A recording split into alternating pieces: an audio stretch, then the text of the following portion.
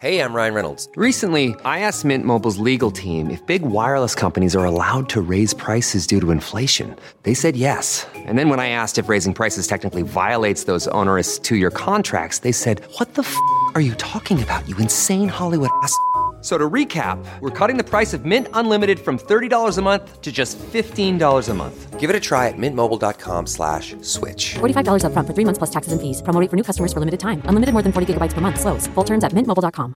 Audible is the destination for thrilling audio entertainment with highly anticipated new releases. The time is now more than ever to embrace the breathtaking, sinister, and shocking tales that can enthrall you, especially with brand new exclusive thrillers from best-selling authors who are guaranteed to keep you gripped, like Amy Tintera's Listen for the Lie. With exclusive thrillers from best-selling authors, captivating sound design, and dynamic performances, Audible brings these stories to life like never before. And as a member, you can choose one title a month to keep from their entire catalog.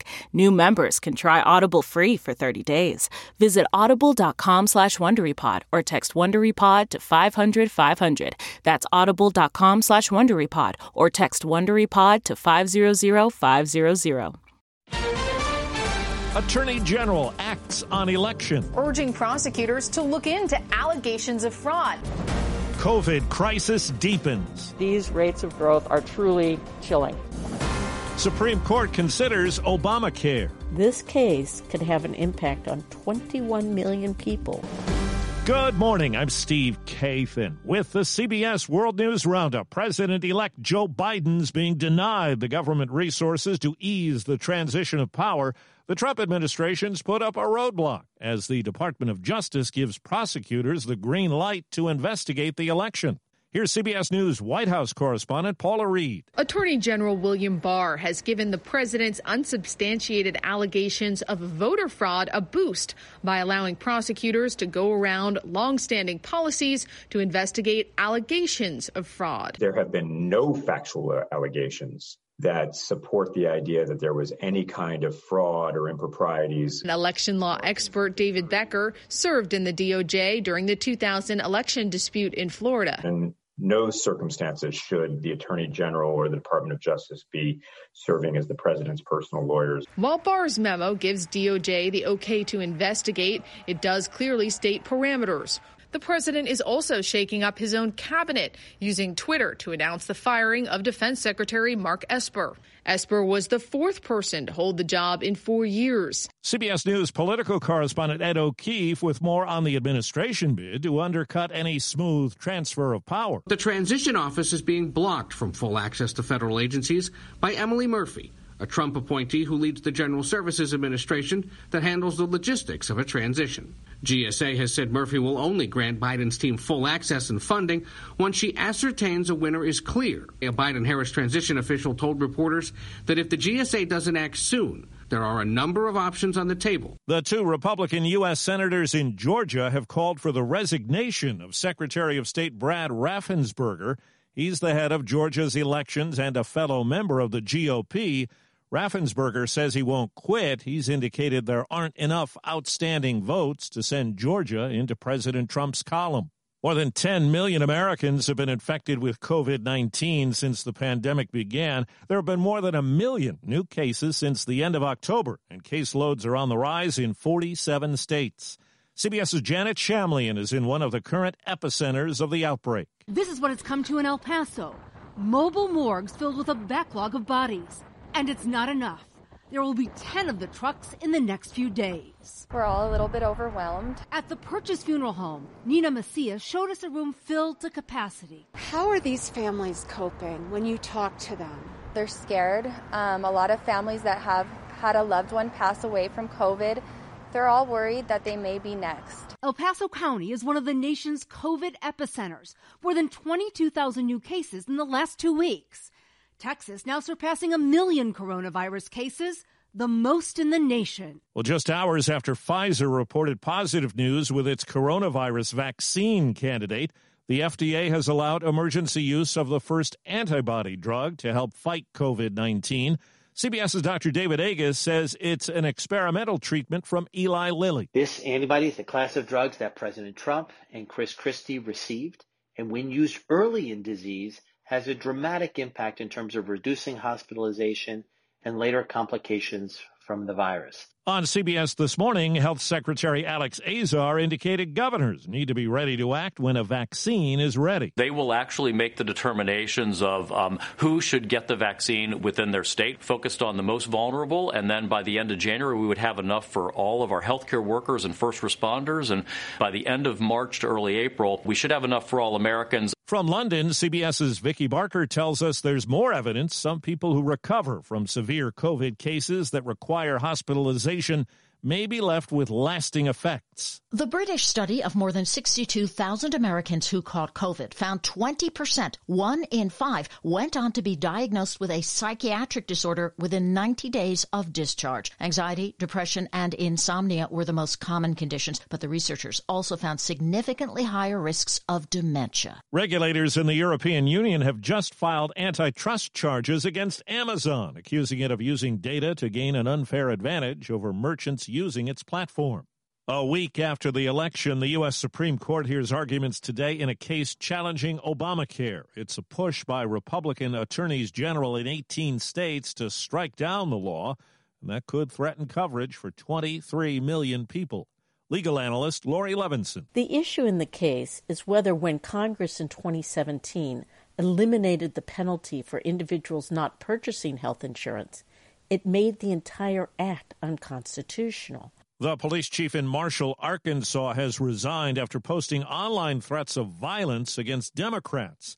Lang Holland called for death to all Marxist Democrats, and he urged followers to, quote, take no prisoners and leave no survivors. Well, there's a manhunt after the fatal shooting of a Houston police officer. It happened near a motel when the officer, who was in street clothes, traded gunfire with at least one driver on an interstate. Mayor Sylvester Turner. I want this city to pray for the police department. And then I want people in the city to pray for this city. The co-creator of a cartoon classic has died. Doobie-doobie-doo, where are you? Ken Spears was 82 years old. His son tells Variety he had Lewy body dementia.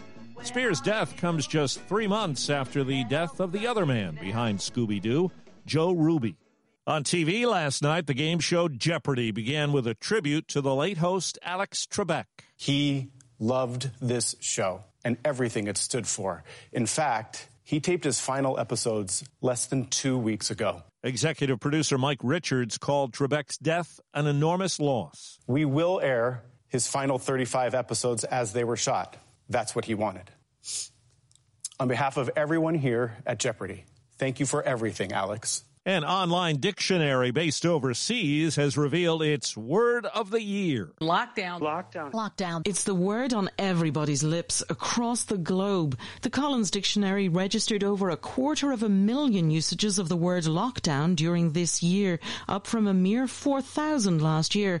The dictionary said it added the term because it encapsulates the shared experience of billions of people. Other words in their top 10 include social distancing, key worker, and furlough. Elaine Cobb, CBS News. A key sign of China's economic recovery from the pandemic could come tomorrow on what's known as the Singles Day online shopping festival. Last year, shoppers spent more than $38 billion on e-commerce websites like Alibaba. Deep discounts are being offered, and experts say people may be willing to spend after a year of uncertainty. That's the Roundup. I'm Steve Kathan, CBS News. The Hargan women seem to have it all. From the outside looking in, we were blessed. My mom was amazing. But as detectives would soon learn, there was a lot going on inside the Hargan household. Ashley and I have been calling my mom and the house and Helen. No one's answering. 63-year-old Pamela Hargan gunned down in her own home. Her youngest daughter, Helen, lay dead upstairs. Patrol, when they arrived, assumed or thought that there might have been a murder-suicide. But for the detectives on the scene, there were things about the scene itself that were concerning to us on day one. Who would want to kill their mother and their little sister? There is no boogeyman here. It is exactly who we think it is. I'm Peter Van Sant from 48 Hours. This is Blood is Thicker, The Hargan Family Killings. Listen to Blood is Thicker, The Hargan Family Killings, starting May 8th, wherever you get your podcasts. For more than 2 centuries, the White House has been the stage for some of the most dramatic scenes in American history. Inspired by the hit podcast American History Tellers, Wondery and William Morrow present the new book, The Hidden History of the White House. Each chapter will bring you inside the fierce power struggles, the world-altering decisions, and shocking scandals that have shaped our nation. You'll be there when the very foundations of the White House are laid in 1792, and you'll watch as the British burn it down in 1814. Then you'll hear the intimate conversations between FDR and Winston Churchill as they make plans to defeat Nazi forces in 1941. And you'll be in the Situation Room when President Barack Obama approves the raid to bring down the most infamous terrorist in American history. Order The Hidden History of the White House now in hardcover or digital edition, wherever you get your books. Nancy's love story could have been ripped right out of the pages of one of her own novels. She was a romance mystery writer who happens to be married to a chef. But this story didn't end with a happily ever after. When I stepped into the kitchen, I could see that Chef Brophy was on the ground, and I heard somebody say, "Call 911." As writers, we'd written our share of murder mysteries. So when suspicion turned to Dan's wife, Nancy, we weren't that surprised. The first person they look at would be the spouse. We understand that's usually the way they do it. But we began to wonder, had Nancy gotten so wrapped up in her own novels... There are murders in all of the books. ...that she was playing them out in real life? You can listen to Happily Never After, Dan and Nancy, early and ad-free right now by joining Wondery Plus in the Wondery app or on Apple Podcasts.